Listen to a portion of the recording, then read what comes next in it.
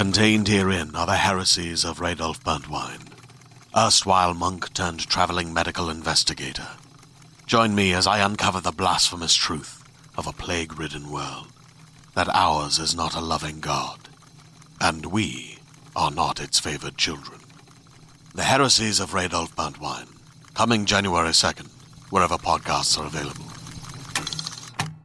Hey Dykes, how's it going? I hope everybody is having a great and gay spring. A few things I want to mention. First off, I'm going to be at Girls in Wonderland this year. That's right. Of course, you knew it was coming.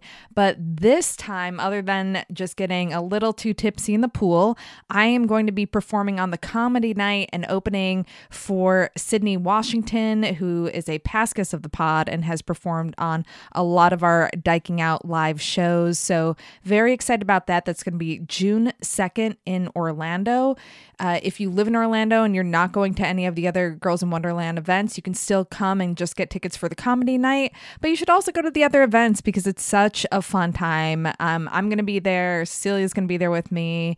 And I really cannot wait. It's my favorite party of the year.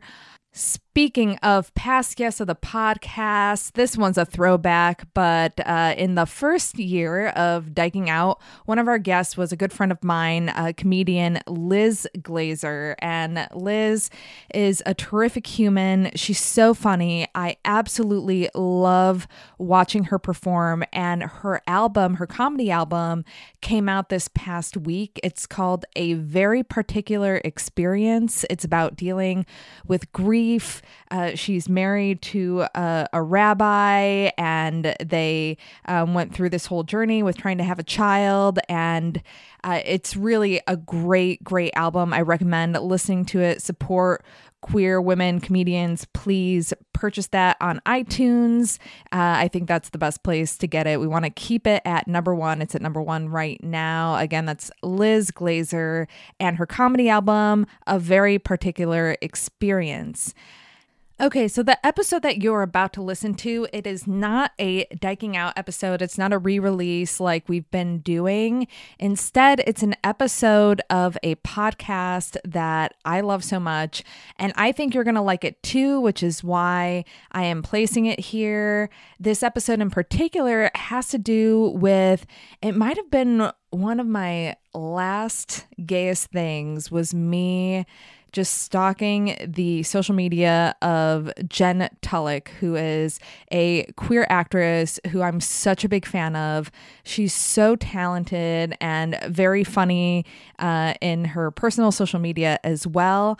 And this interview delivered everything I could hope for and things that I didn't even expect. The podcast is called You Might Know Her From. It's hosted by Anne Rodman and Damian Bellino. They are big L Word fans. On the podcast, each episode, they have a different actress that they interview. And if you go into the archives, there are a bunch of people from the L Word, including Sepide Moafi, including Laurel Hallman, Rachel Shelley, just a lot of great actresses and also queer actresses. So I highly recommend it. Listen to it here and get a feel for it. But I truly just, this interview with Jen Tullock made me so happy.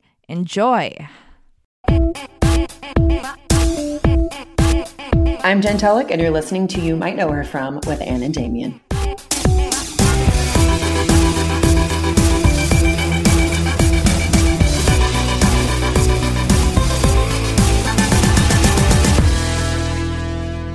Damian, I wanted to check in on you emotionally because a big thing was made like Instagram, Twitter, TikTok public. We knew it had already happened, but it's of course that Matthew Lawrence and Chili are full on embroiled in like a very cute family romance. A family romance? I mean, the video was like Chili hanging out with the full-on Lawrence brothers who are very online. Yeah, together. Like, as a trio, they're very online. Yes, Chili is basically acting like she's on the set of the 90s sitcom Brotherly Love. She is dancing in, like, a ring-a-rang on the Rosie with fucking Joey Lawrence and Andy Lawrence. And I actually was charmed by it, but also horrified. No, I know. I was like, I just couldn't believe that of all people, Chili like entered into this relationship with. I mean, it's sort of sweet. It's like kind of wholesome, but I was like, I feel like it has to be real because what is the end game otherwise? It's like it has to be real because like they're too old for this to be like. What if the publicists were like set? You know, it's like and also like she seems somehow like her star was bigger and brighter at the peak of her fame, and she still feels semi-relevant because like TLC is an iconic group. Yes.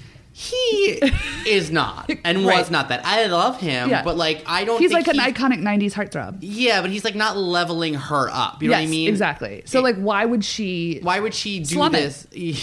Yeah, I'm sorry.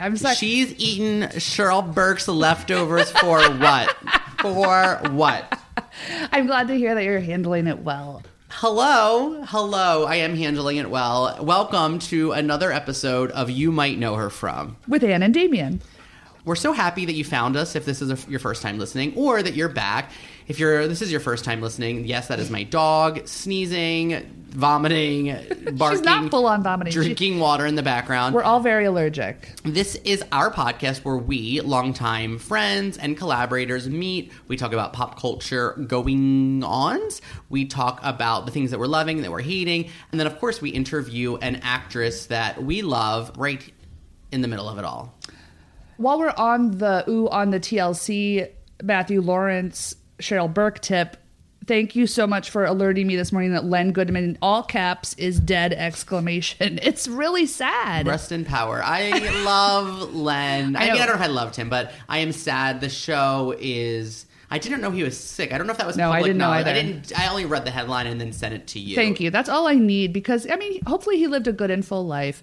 Here's the thing. For an old white British man, I love catching him in snippets. Do you know what I mean? Because I never had to read a full-length interview with him where I had to, like, understand that potentially Len Goodman was problematic. I'm not saying he is. I'm just saying it's like odds are a white man over the age of 75 in a full-length interview is probably going to say something that I'm not going to like. Here's the thing. When I watch Dancing with the Stars, I'm just watching Dancing with the Stars. And Len Goodman is a motherfucking treat. Yeah. I agree. So I don't know how they're going to fill that hole, legitimately. I think he retired last year, which makes sense because he was sick. But like, I guess I don't know that was public knowledge. Got it. So who was the panel last year? I didn't watch. It was Carrie Ananaba, Bruno, and then Derek Huff. Oh, and right. Len, They brought back Derek. And then Len retired at the end of the season. To give us a taste of the former glory. I see. All right. Well, obviously we're all in for this season as discussed, but R.I.P. Len. Yes, and because Julianne Hough is replacing Tyra Banks, yes, we did talk about all of this. And actually, speaking of Julianne Hough, this is where I'm going with this. She was Sandy in Grease Live. Yes. And, I have a couple Grease things to get off my chest, Let's if you hear don't it. mind. Number one being, John Travolta made a commercial using the music of, it's like gets so worse and worse and worse, like using the music from Grease for T-Mobile? For T-Mobile with Donald Faison and Zach Braff, both of whom I used to hate Donald Faison and I like him now, and I used to love Zach Braff and I hate him now. But either way, John Travolta should not be slumming with them. I know. I worry that he's got tax bills to pay on his like planes and his Florida McMansion. He's grieving so much. We watched the Oscars. I have to say, when he came out of the Oscars, I was like, oh boy, what a look. Because I think now that he's gone full bald, I'm very into it. But now what used to be his Sharpied on hair is now entered like the facial hair territory. Mm-hmm. So he's got like what looks like Sharpie on his face. So, I was like making a few snide remarks as one does with their friends when they watch the Oscars. But then he was about to introduce the In Memoriam, and then he was crying, introducing it because he lost his wife, Kelly, Olivia Newton-John, and Kirstie Alley, like all within a very short span. And I just feel for him. And his son. I really, that we have love for JT on this podcast, no matter what. I don't know what he could do that would make me not love him, but I just love him. And we're talking about a lot of men tonight. But I don't know why Zach Braff. I feel like Zach Braff must have a lot of money from Scrubs. So why is he doing it? They both do because of like syndication money. Right. And I just think, why on earth are you patting your pockets? And who signed off for Summer Nights? Who signed off for that? It's so disappointing. It really Jim is. Jacobs, what are you doing, you motherfucker? I feel really sad still that we didn't see the Grease revival from like 15 years ago. One of my biggest regrets. I'm sorry, spiritual Sandy. If you know, you know. So, Damien, since we were last together, there was Passover, there was Easter. I was on like kind of a little solo sojourn for the week of Easter, and I watched the 10 Commandments for the first time. And it's like 4 hours. Have you seen it? Like when I was a child. Yeah, I know there's like a whole community of people and gay people that love the pomp and circumstance of it all, but I felt like it was a blind spot for me. So, every once in a while I like to spend time remedying my blind spots, and 10 Commandments was one of them. I love that this is also like, it's very eclectic. It'll be like House Bunny. That's who I am. I can contain multitudes. What I've been watching so far. So I watched a Waco documentary. I watched a lot of the first season of Succession, which I've somehow avoided this entire time. I watched the 10 Commandments. I read Women Talking, which I really loved. I haven't watched the movie yet. And is there something else on that list? Oh, I watched Hereditary, which I really enjoyed. And then it also brought you back to those message boards about Toni Collette and Mandy Patinkin spitting on Toni Collette during the Wild Party, which I'm on her side. 100%. I'm always going to be on Toni Collette's side with regard to that. Also, Mandy Patinkin's been on the record about how horrible he was in his past acting life, about how ungenerous he has been. And to his credit, he has somewhat like publicly apologized about it. And I don't know that that absolves anything. Who knows if he made personal apologies. But if you haven't read the Page Six, please go back and read it now about the Wild Party with Toni Collette and Mandy Patinkin, because it is truly wild. Hereditary I really enjoyed. I don't know if I'm going to see the new Ari Aster movie with Joaquin Phoenix. My only reason for seeing it would be because I think Parker Posey... Oh my God, I forgot Patti LuPone's in it. Parker Posey was the person I was thinking of. Oh. But I've heard some things that make me think I don't want to see it. So if you have seen it and you think it's worth however long it is, let me know in a DM. I was interested in Hereditary. I thought it was pretty gay. Well, the little sister, the way she tongue pops is just like Alyssa Edwards, so that's gay enough for me. That's true. I have been watching the Pink Ladies, what is it called? Rise of the Pink Ladies. I've been watching Rise of the Pink Ladies. That has been what I have been binging lately. And I'm going to say, I like it, and it's not good, but I love it. And how many episodes are you in? Because you texted me like 15 minutes into the first episode, which... Actually, I texted you 1 minute in, and I was like, Anne, you need to watch The Rise of the Pink Ladies. I'm watching, and I'm into it. And then I was like, well, I'm only a minute in, so I might change. And then like 30 minutes in, I was like, well... And then like the next 45 minutes, I was like, well, okay, and then I started already rationalizing like the bad stuff. Yeah.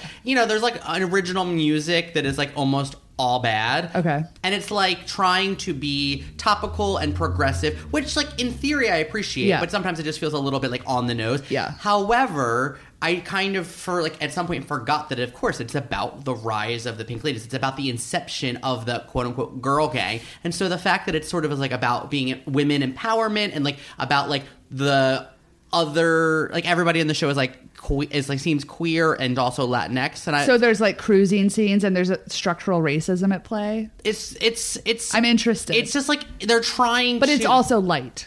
It sort of is like that 90210 reboot, which I loved, meets High School Musical, which was not for me. Same. Meets Grease. So it is like kind of like knowing like 90210 meets. I love musical numbers, and I like appreciate that they're happening in earnest on a mainstream platform, even if they're a little bit hokey and bad. Meets Grease, which of course I love. So like that's the triangle. Is it 30 minutes or an hour? I think it's like 45. Oh, interesting. Okay, so I look, I'm obviously going to watch it, so that's queued up for my week. Yeah, maybe I will watch an episode after this recording. Of what? Maybe we'll watch an episode after this recording. Oh yeah, 100%. 100% we will. I feel like I was in a phase for 2 years. Maybe it was coming out of the pandemic where I really only wanted to watch like 30-minute things. Mm-hmm. And I was finding it hard to find stuff that was fun, that was breezy. I was not interested in a 1-hour drama, and something shifted for me in the last 3 months, and now I'm like full-blown into 1-hour-long dramas. And I have to say that Perry Mason was like my entry point for that, because I really had just been like, I don't have the bandwidth to sit for that long. At the end of the night, I just want something light and breezy or reality.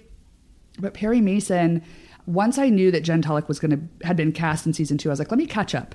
So I watched season 1 and I loved it. It also stars like Gail Rankin from Glow, who was the wolf. What was her name? The wolf girl. Sheila. She was wonderful. I thought she was so good. And Juliet Rylance. There's a bunch of great women in the cast. And I just thought it was beautiful and lush and brilliant. And then I got to season 2 and I was like, this is incredible. So we were very lucky that we got to have Jen Tullock on the show today. I feel like our interview with her struck so many notes, so many chords with us where we're like, oh, our Venn diagram is like kicking. And I feel like that is when our juices are really flowing. I think you'll hear all of those points of interest, but we are so excited to have her on the show. We love gay shit and we love Jen Tullock. Are you ready to shop? Rakuten's Big Give Week is back. Get 15% back at hundreds of stores, and it's all happening this week, May 6th to May 13th. It's the perfect time to shop for everything on your list for spring and summer, like clothing, outdoor gear, and travel. I know I'm using this week to stock up on some warmer weather essentials at Ray-Ban and Ulta, and I love that Rakuten even helps me save on travel at sites like Hotels.com. Rakuten really is the best way to shop, and you can save even more by stacking cash back on top of deals. Plus, during Big Give Week, that cash back is bigger than ever. With Rakuten, membership is free, and when you sign up and shop today, you get an extra 10% cash back boost. That's an extra 10% cash back on top of the 15% cash back. You won't see higher cash back rates than these. Go to Rakuten.com or download the Rakuten app. Rakuten. Shoppers get it. Hey there, this is Justin Bartha. I made a funny new podcast, King of the Egg Cream. It has the greatest cast in the history of podcasts with actors like Louis Black. I'm torn by my feelings for two women. Bobby Cannavale. You can eat it, or if someone hits you, you can put it on your cut. Melanie Linsky. I wonder what these marvelous things are that look just like boiled chicken feet. Jason Ritter. I can break things and pick locks and kill people. Michael Stuhlbarg. The whole point is to inspire people that they should make themselves better. Ari Grainer. No, don't whet its appetite. What are you, an idiot? Me, Justin Bartha. That's not just any egg cream, that's a Lemke's special. And all narrated by the hilarious Richard Kind. This is the story of Harry Dalowitz and how he rose from nothing to become New York's King of the Egg Cream. So if you like funny true stories, come listen to King of the Egg Cream, available wherever you get your podcasts. You might know her from Perry Mason, Severance, Before You Know It, Spirited, 6 Balloons, and the L Word, Generation Q. Folks, big day for us here because on the other side of the computer is none other than actor and writer Jen Tullock. Jen, welcome to You Might Know Her From. Thank you for having me.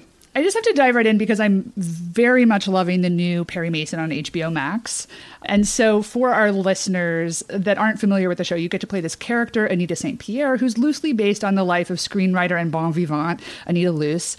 You seem like us to have a love and respect for old Hollywood, and it felt maybe like you have this sort of like style and dialogue in your bones, but I think you're maybe doing some sort of like 1930s dialect work. So can you tell us how you found Anita's voice? So I found Anita's voice when I was about 4. To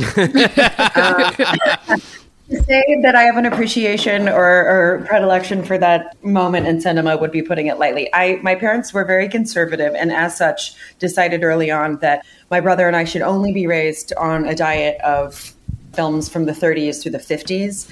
I'm not sure why their imaginary cutoff was the 50s, but it was like once we moved in to like Scorsese era, it was like, oh, no, that's too much. But the 30s where everyone's a misogynist and an alcoholic, totally cool. But I was raised on all of his old like Claudette Colbert, Mae West pictures. And because I just said pictures. And I loved them so much. So, and I actually watched the original Perry Mason, of course, made in the 50s, but situated in the 30s, when it was on in syndication with my grandparents. Yeah. And that voice, that sort of 30s specific gramophone brass and cadence, I had played before. I started in the theater and I had done a couple of Noel Coward plays, which even though British were also of that time. To be honest with you, it was less a challenge of finding it and more a challenge of getting rid of it, because I think for any of us that had that period in our ear, it was inevitable that we wanted to come in and be like, listen, I'll pay it tomorrow for a nickel today. About 2 weeks into shooting, one of our producers came round in the trailer and very diplomatically said, "Hey, so this is just a note for everybody, but we're all sounding a little bit like we're coming out of a gramophone." And I was like, "Regina, are you talking to me?" And she was like, "I'm talking to everybody." And I said, "Okay, got it." And to her point, and jokes aside, I think what the show did beautifully was try to find the balance of, yes, of course, there was a different cadence and rhythm of speech at that time, but to situate it entirely in that time, it does pull, I think, people out of the story. So we were trying to strike the balance of an attitude and a musicality without it sounding like a cartoon. It's also in the writing. I mean, I got to say lines like, "Well, howdy ho," while pulling up in a 1933 Auburn Botel speaker. So it wasn't like I had to do much like right. I mean, I think the show really pulls it off so well. It's like really lush, super cinematic. And I say this all the time to Damien, but when it comes to like a period drama on like a streamer, I think the budget is the most important thing because so much shit looks so cheap and full of CGI. And this looks so expensive and so good. And so many of the locations are real and the costumes and the hair are like exquisite. So this begs the question that we ask a lot of actors on our show, which is like, Jen Tullock, which do you prefer, wig work or costume work? Costume work. I'm actually not wigged in Perry Mason, and I'm the only. Wait, what? I'm the only long-haired person who is not wigged, which was a request of mine. Okay, that's incredible. The entire hair team just like took a shot of tequila to get through the PTSD. I'm hearing me say that because what happened was they had a wig for me, and when we went in, when we were doing camera tests, it was a beautifully constructed wig. I mean, the hair team, as you've seen, is incredible. But we hadn't tried it on my body, which I don't know if you could tell from the Zoom is the size of a Pez dispenser. So putting a short-haired, very period-appropriate bob on a person with essentially no neck didn't end up, I think, giving the sort of live, swan-like movements that we wanted. And we sort of looked at each other and I said, "Yeah, I don't know that this is the right one." And Juliette Rylance, who plays Della, she was like, "I don't know. I really think we should use your hair because you've got those curls and let's give it a go." And I was like, "Yeah," cut to me having a 2-hour earlier call time than everyone else every day. But I loved it because even though the wigs, particularly on that show, are, I mean, impeccably constructed, just like the top of the game, that team, I, as an actor, still know when it's a wig. You can feel it. It affects the way your neck moves. And not to sound like a totally insufferable Daniel Day-Lewis about it, but I did like feeling like it was my hair. Yeah. And because especially at that time, hair was such a to-do for women, you would get it done once a month and then maintain it. And so I really loved getting to use my own hair. Coming home at the end of the day was a bit of a slog because we shellacked it to the point that had I been thrown from a helicopter, I would have been saved. It looks so good. It really looks incredible. Thanks. Yeah. Okay, so Anita is like very unabashedly gay, very confident. So when you cruise her in that like meet cute scene in the powder room and then you hand her your card, we noticed that you do this thing. You put your card between your index and your middle finger, and then at waist level, you gesture at her very suggestively. Was that in the script or was that an actor's choice A+ work? Either way. Thank you. That was not on the script. Great work. It was really good. Very subtle, and they didn't even zoom in on it, but it was really good. I really appreciate you clocking that. That was the first scene we shot, and as far as Juliette and I together was concerned, and it was great because the charge of the chemistry between us was so evident early on. So we were both really excited to be like, "Oh, this is going to work." Yeah. And the director of that episode, a wonderful person called Fernando, was like, "Just go, just like your bodies are following, I think, an instinct we're glad about. So just go." But we talked a lot early on, even before we shot, about, the queer coding of it all and what any movement or glance in a public space would have to look like. Mm-hmm. And so that entire conversation is brokered by a glance, from the dining room. But even in the powder room, they brilliantly had people walk in and out. So we would sort of have to clam up a little bit. So it was like, well, you can't very well put the card in front of her face and wave it and say, "Listen, lady, like, let's go for a cocktail."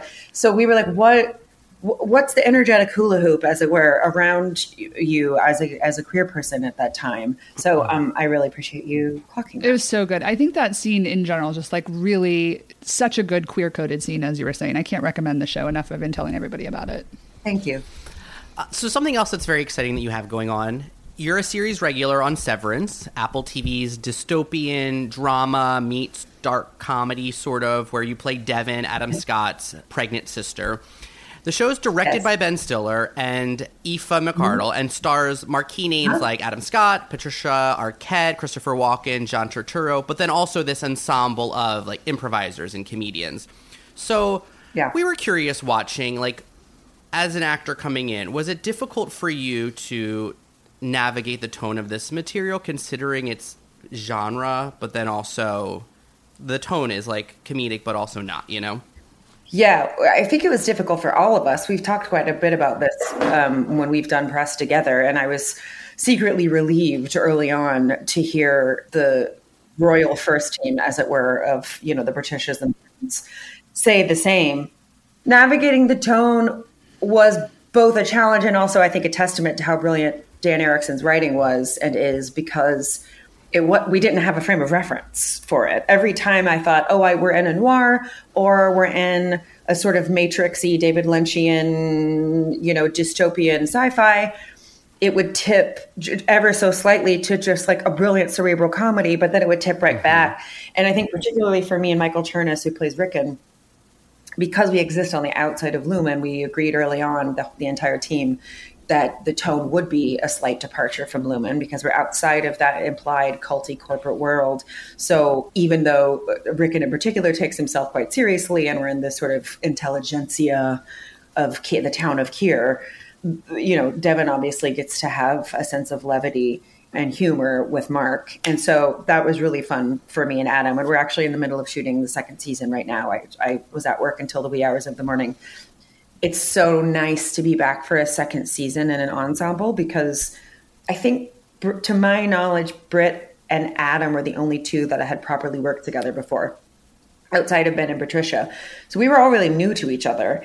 And after doing press and a sort of a dizzying award season together, we got really close. So being back at work now as an actual group of friends is so nice. And there's such a greater sense of I won't say relaxation. It's not a relaxing show.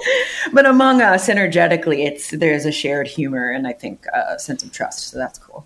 We love prosthetics, and as we mentioned, you are pregnant in the series, or at least you are for like the first 4 or 5 episodes before you give birth to Eleanor.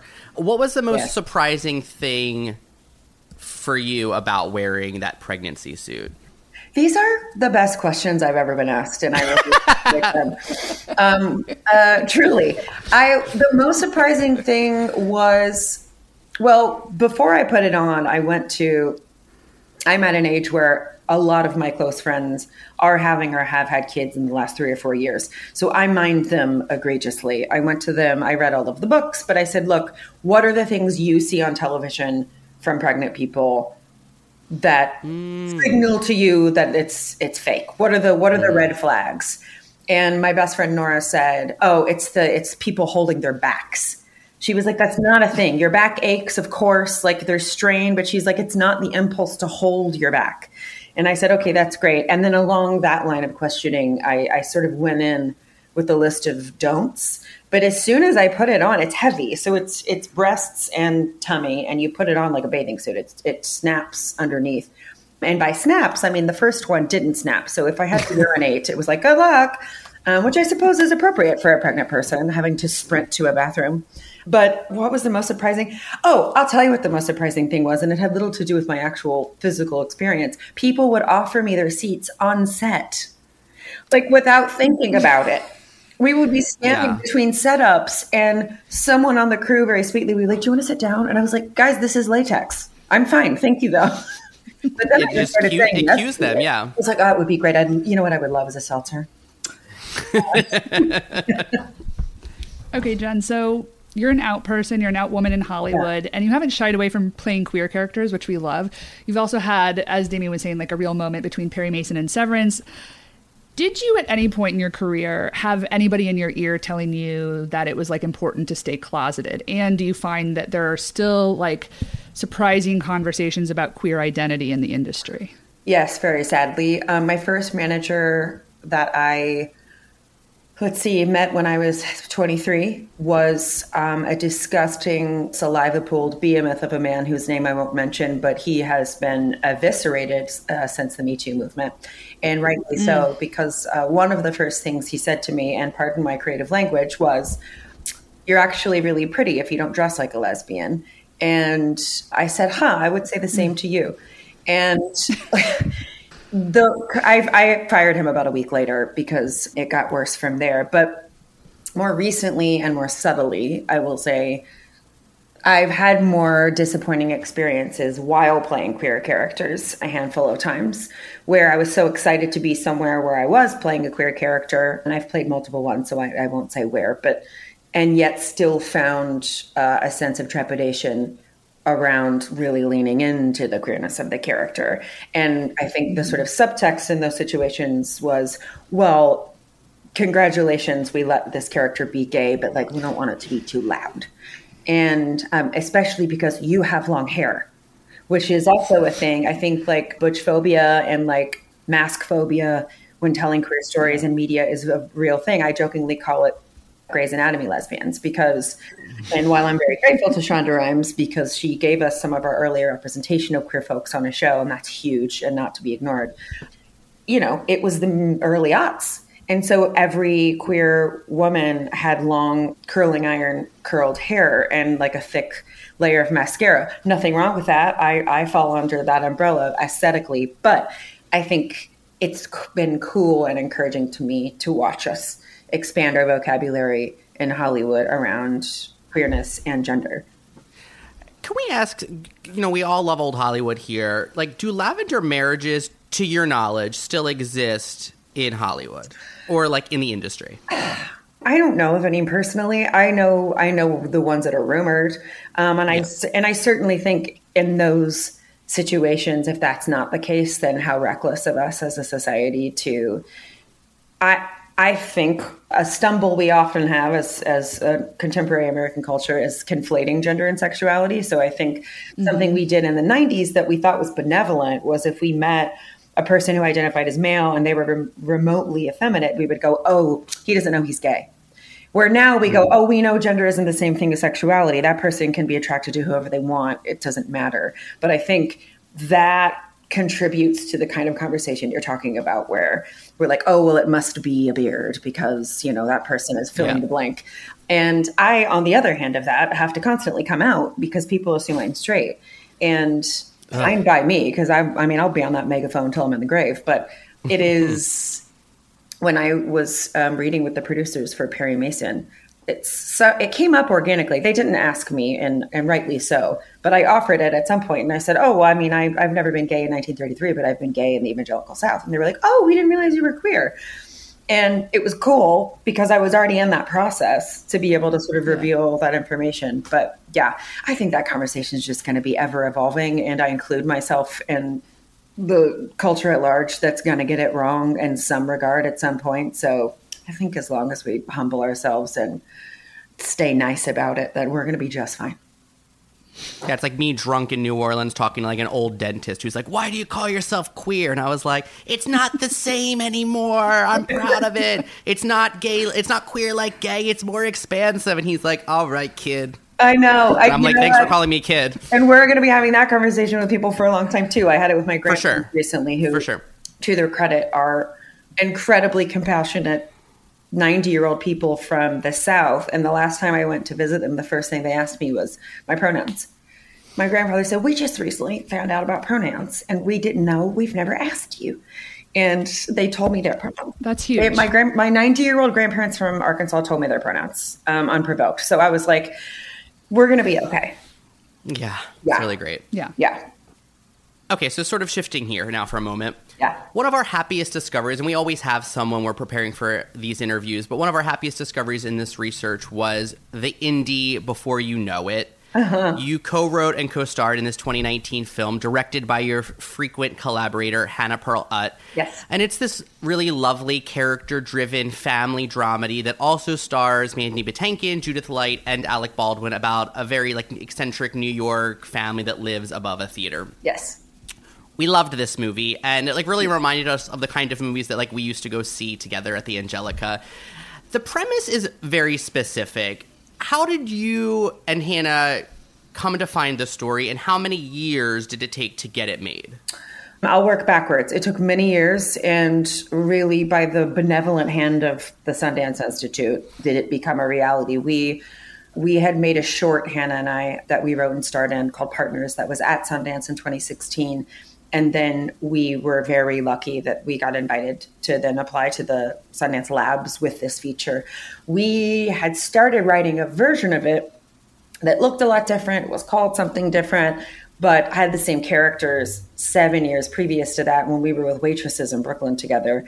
And we both were writers properly. I mean, I was writing strange radio plays, and Hannah was already trying her hand at screenwriting, but we knew we wanted to do something together that we could both act in. And I think it was me originally who just said, what if it's two sisters that think their mother is dead and they find out she is not? Like, that's kind of a fun jumping off point to have to figure out the algebra of. And Hannah was like, yeah, let's do it. And then from there, we figured out who the characters would be and how that might actually be remotely believable. And it had many iterations over the years. There were versions where the dad wasn't alive. There were versions where the dad was alive and had a second wife. But by the time we got to the labs, we realized Hannah was going to direct the film. And we realized we needed to sort of dry the paint at that point on the story. So that's when it became the version that it is. But it took a long time and a lot of help. Our producer, Mallory Schwartz, was incredible. And she actually went through the producing labs. So we were definitely guided by the maternal hand of Sundance. I was actually at the Indie Spirit Awards a couple months ago, and I saw Michelle Satter, who's the sort of matriarch of the lab programs. And I ran up and I was like, Michelle, I have to say thank you. You basically jump-started my career. And she was like, oh, well, you're welcome. She's the kind of woman that just like always appears in an orb of light the way Cate Blanchett appears in Lord of the Rings. So yeah, that was the story with that film. You and Hannah are frequent collaborators. So can you say, like, what do you think your strengths are in that creative partnership, and what are Hannah's? Are they the same? Are they different? What does that look like? Yeah, they're very different. We don't collaborate as much anymore. We collaborate as friends. We're still very close as friends, and we're working on separate projects. And we kind of agreed that we would leave at least a fun, small space open for each other if and when we wanted it in our projects. So Hannah just had her second feature she directed at South by called Cora Bora, starring Meg Stalter. It's fantastic. And I got to come play a cameo as myself. That's the kind of rhythm we found. But when we were working together more frequently, I would say I would focus more on character and Hannah would focus more on structure. And it's funny. We've talked a lot about this. It's not necessarily how we both show up in other collaborations or as individuals, but with each other, it was just the way our energies ended up locking in together that way. So towards the end of that, especially when we realized she was going to be directing, because at that point it's inevitable. I think she kind of was at the helm of crafting the final version of the story. The movie's so good. I think it's streaming on Tubi right now, so please go watch it. It's like, the cast is incredible. On Prime as well. Oh, on Prime as well. Okay, great. Yes. Yeah. Okay, so obviously we were so delighted that you showed up in the series finale of the L Word Generation Q. Oh, gosh, yeah. So our longtime listeners know that, like, the L Word is Damien and Mai's, like, favorite show. I didn't know that. Yeah. So we, like, love it, and also it's insane. So we're always excited when one of our guests has appeared. So for anybody that didn't see the series finale of Generation Q, you play Tina and Bet's wedding planner, of course, like at their 10th wedding, where you end up fucking the resident Lothario, Shane McCutcheon, in the bathroom. So Jen Tullock, we need to know everything, starting with, why were you the first person in the history of 6 seasons of the OG L Word and 3 of the reboot to tell Shane what an open relationship is? Okay, I'll start here. Marja Lewis Ryan, the showrunner, is a friend of mine. I was in a film that she directed for Netflix called Six Balloons with Abby Jacobson and Dave Franco, like 7 years ago. And we became friends then, and I love Marcia. And we had been trying to find a way for me to come play in some regard on the show once, it came back in the first season. But it was always like a scheduling conflict, or we couldn't find the right character. And I was actually visiting said grandparents in South Carolina, where they now live. And Marcia texted me, can you hop on a call? And I said, sure. And I stepped outside and it was muggy and mosquito-y. And she was like, what do you think about a sex scene with Shane? And I was like, how soon? And she's like, it's this really ridiculous character that's their wedding planner. What would you want to do with it? And I said, what if she's really terrible at being a wedding planner? Like she's absolutely abhorrent at being a wedding planner. But it was Marge's idea that while this person was completely inept at doing their job, she actually had a really like measured and well lived in understanding of her own sexuality and like such a confidence in her bisexuality and polyamory. So I went and had a really, really fun week with them. We had such a good time together, and I ended up getting so close with Kate and Leisha, who directed that episode, that I flew back to LA from New York for the wrap party because we all just fell in love so hard that they were like, come back for the party. And I was like, I'm going to. Yeah. It was great. And Leisha was, Leisha's such a genius comedic actress herself that she was really wonderful about letting us sort of just play and do our thing. And we knew we had a sync to work with, and we knew that we wanted them to like work up to having sex. And it was Kate's idea to sort of like go up against the wall and have this. I said, what if she's really bad at sex though? Like that's so, I think there was like a line, there was a bunch of stuff we couldn't keep. But at one point we had a whole take where we were talking about using the sink like a bouldering wall and trying to like use it as leverage. But it was really fun. And then getting to we shot that at a real wedding venue, and most of it we shot on handheld. So it felt almost like we were shooting a documentary because we were sort of just running around with two cameras, grabbing stuff here and there. It was a delight. What a wonderful team of people. I have to say it was really good for my soul to be on a set surrounded by queer people. I had never experienced that before. And I think Marcia did a beautiful job of making sure that was the vibe, and everybody felt really safe, and it was great. Yeah. So how much of that shoot was like shrouded in secrecy since it was like the Tibet wedding? Like, was there like a Eileen Shaken, Marja Lewis, Ryan NDA? Like, what does that look like? There wasn't, surprisingly. Eileen was actually present. Oh yeah, because she's like an extra in the in it. And when she came to set, there was like a royal receiving line. And I was towards the end, and most everyone in front of me were in the cast proper, were in the primary cast. And so they had met her before and were all saying their hellos. And it came time for her to say hi to me, and I genuflected and then said, madam. And Alicia was like, oh my God, get up. But I was just like, I mean, it's the Queen Mother, like the original started airing the year after I came out. I came out when I was 19, and that was 2002. Yeah. So I was just like, listen, I know you've heard this 170 times, but I gotta say thank you. I was like a baby gay, terrified in my freshman year of college, and watching the show made me feel better. Also, I would pose the question to both of you, regardless of your typical predilections. Do you think it's crazy that my biggest crush on the show has always been Tina?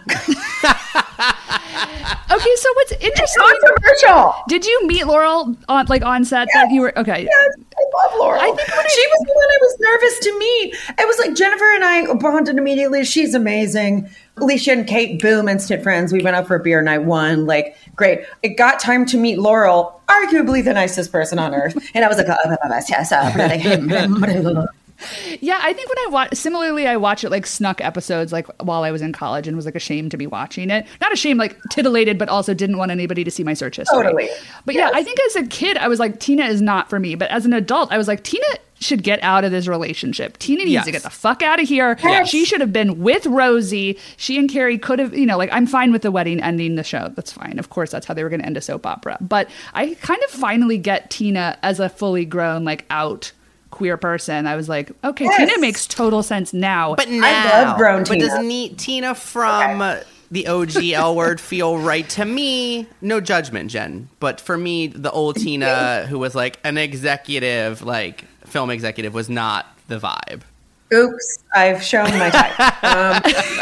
I was really into Jenny, so I don't know if that says something else. You know what I mean? Like not Jenny as a straight girl, but like Jenny's like insanity. I was drawn to that. So I mean, I was in love with all of them. Let's be serious. And I will say,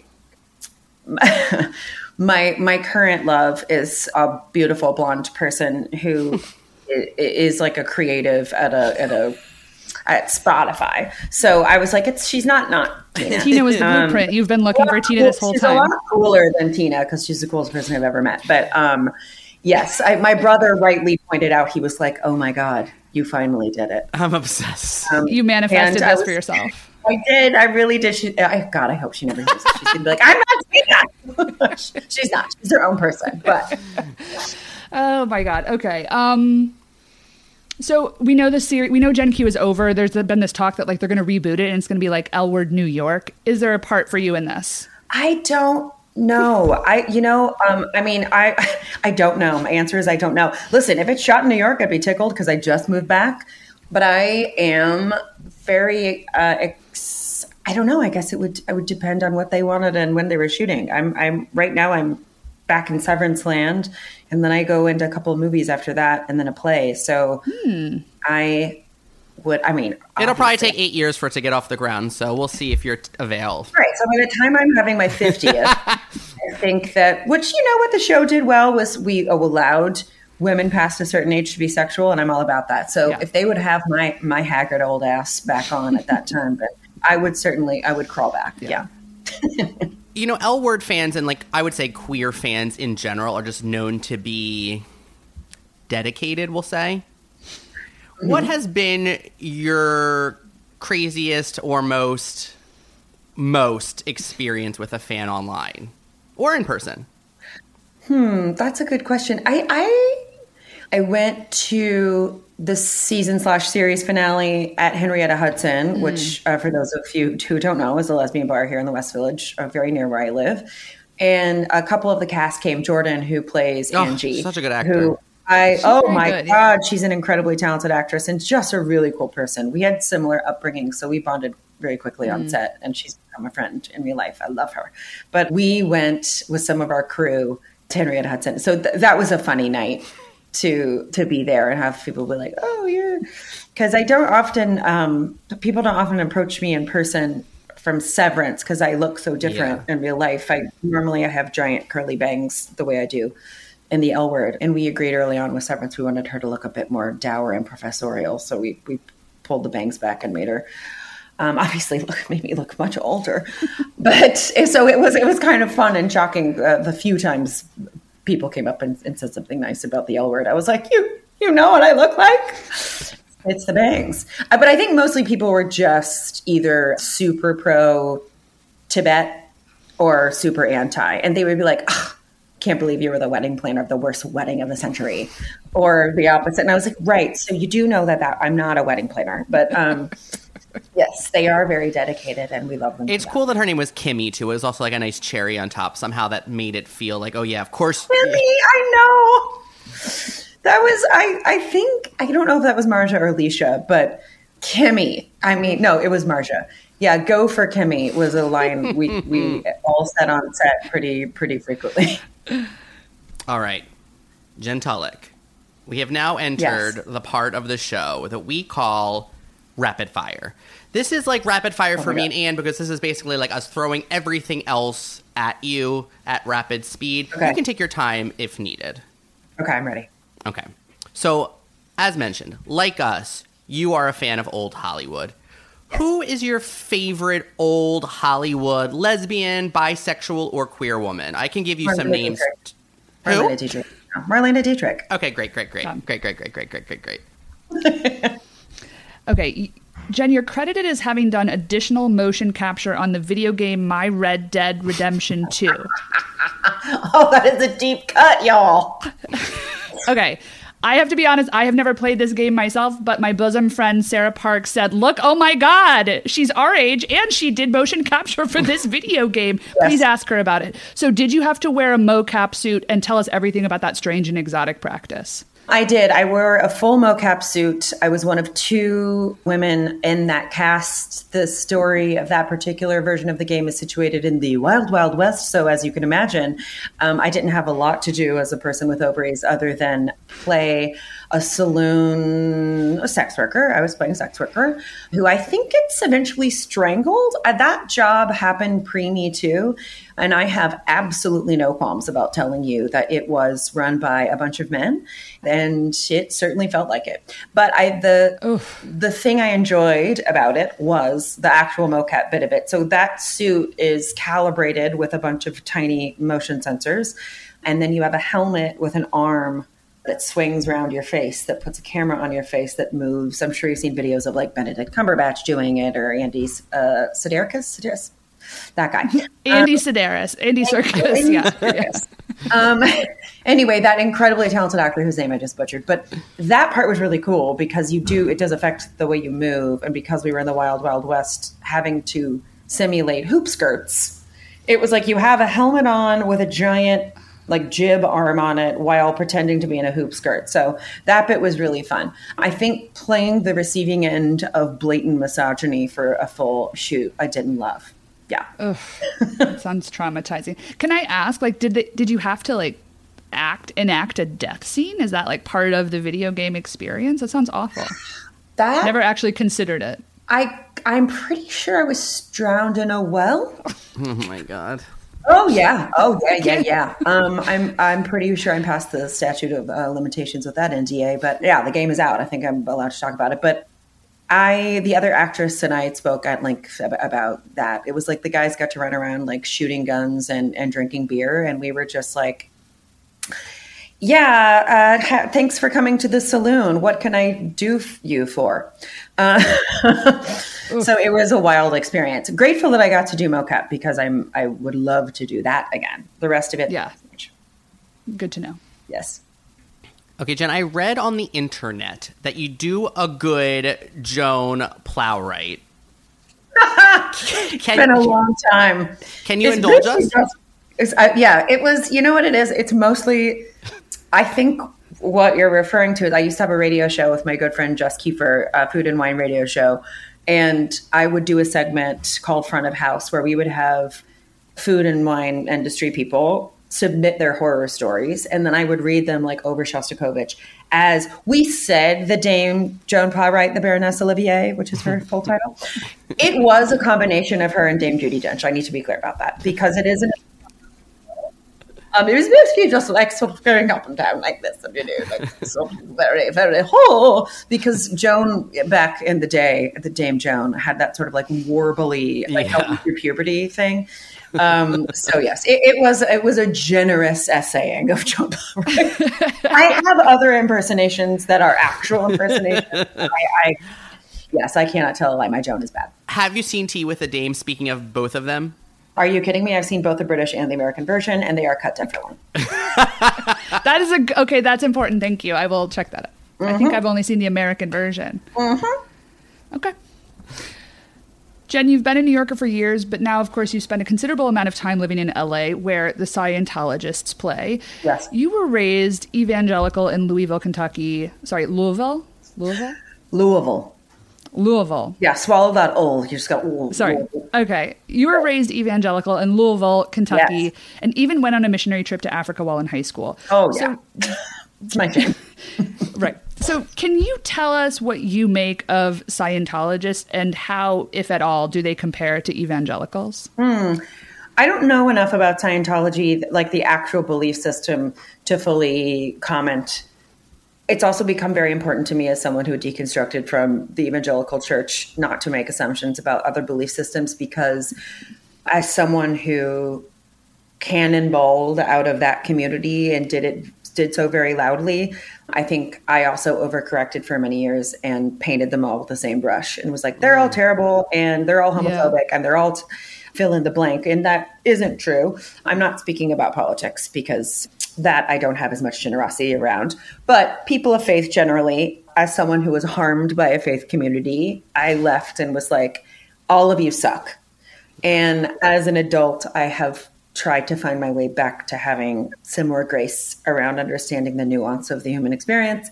And that has been part of it. So I think, to answer your question more pointedly, any cult or cult-like community that requires you to deny your impulse and instinct is harmful. Whether or not Scientology does that, I frankly don't know, because all I know is the like sort of basic gossipy, like Tom Cruise of it all.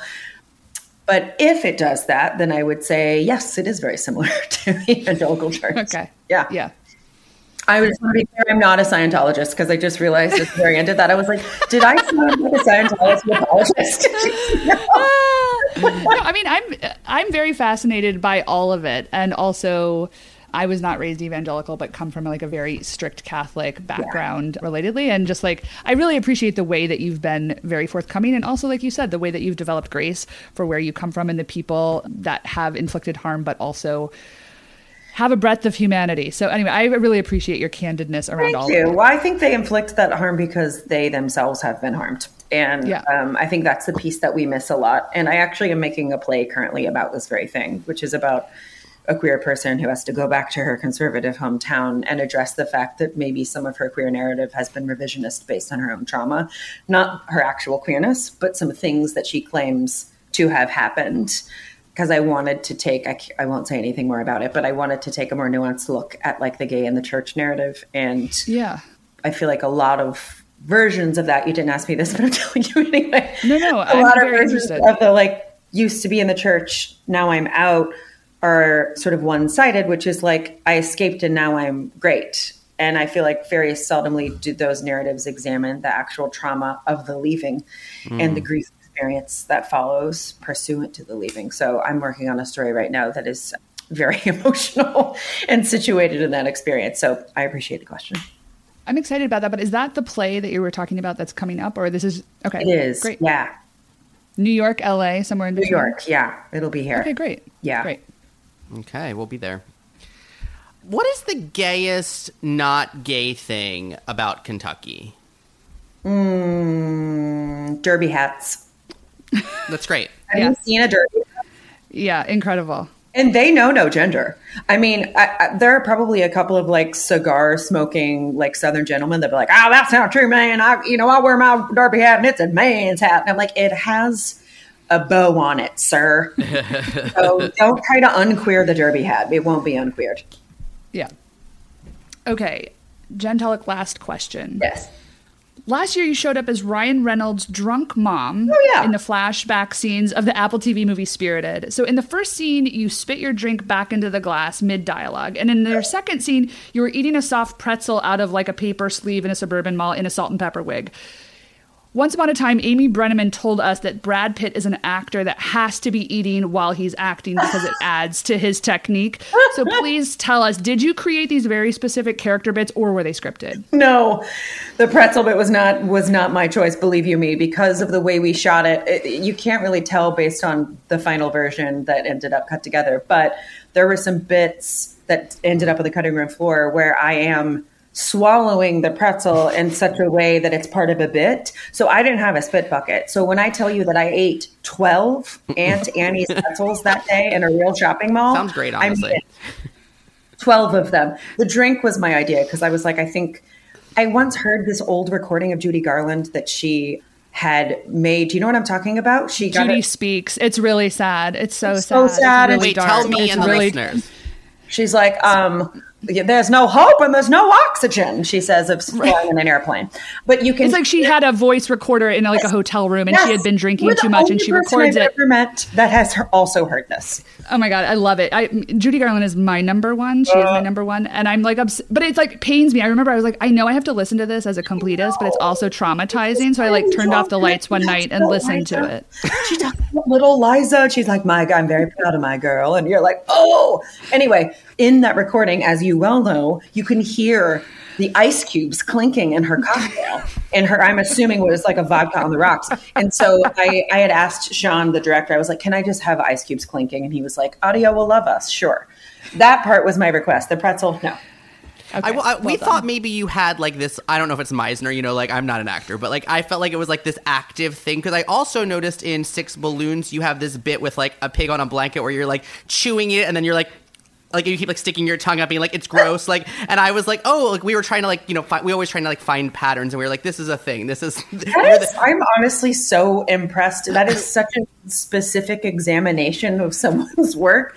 I think that my honest answer to that is probably when I'm playing smaller roles and they're letting me improvise. Some of the lowest hanging fruit is prop work when it's a comedy. And so it's like, anything that's tactile that I can get my hands on and do a bit with usually it's probably what that boils down to. Well, we love it. Jen Tullock, this has been a total hoot. Thank you so much for joining us. Thank you for saying the word hoot. I adore you both. This was a blast.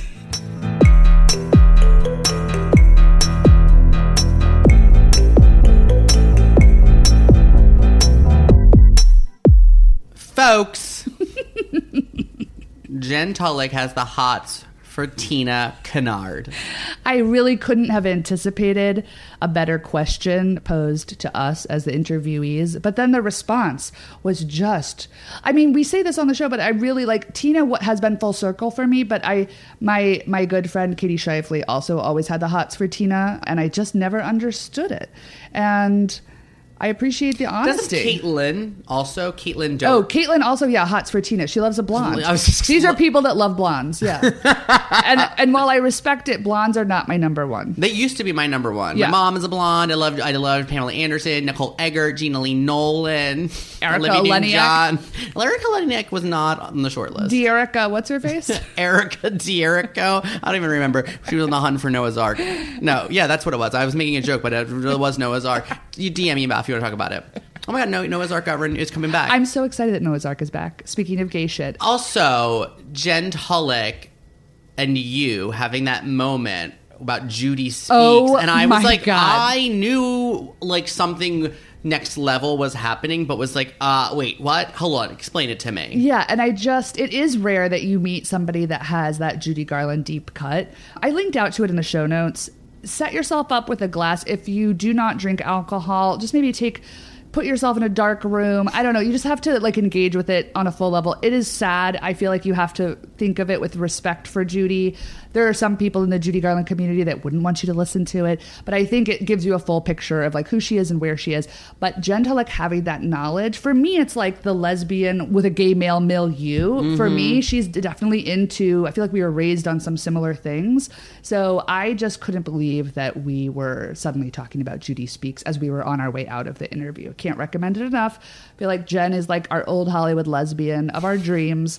And if you haven't watched Perry Mason season 2, please just dive in. Matthew Rhys, put him on my list of men that I love. I think he's wonderful, and he keeps me coming back for more. But the lesbian storyline, I was telling you this past week, Damien, the lesbian storyline in season 2, for me, makes me feel that sort of giddy sense of lovey-dovey, closetedness that you would see when you would watch a movie that had gay characters on screen, where the romance is actually not even a sex scene. It's really the romance between the dialogue and the longing glances and the brushed touches and the way that we talk about the cruising scene, which is so brilliantly executed in the show. It's it made me feel those feelings of when I was young and watching something queer happening on screen, and I felt private about it, but also giddy.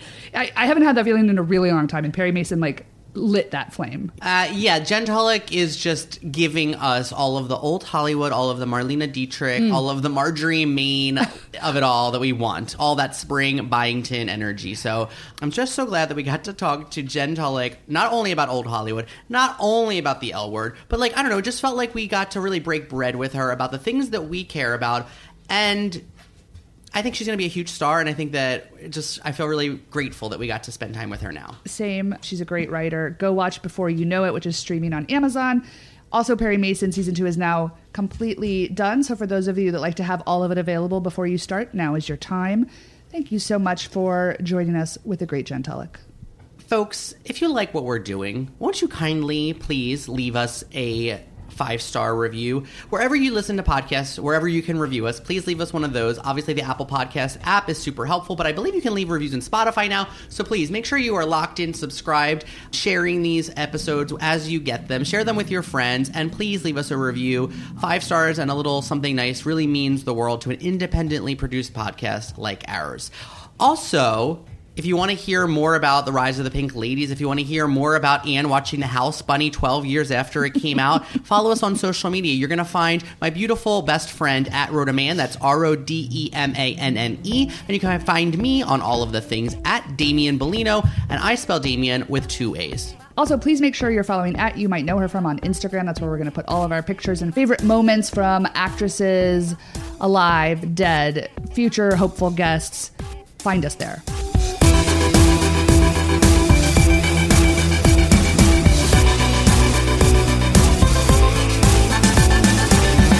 Like Damian said, this podcast is independently produced by us, Damian Bellino and Anne Rodemanne. We want to thank our consultants at Grumpy Entertainment. That's Jason Jude Hill and Daniel Sears. They are a beautiful duo that help us keep this train on the tracks.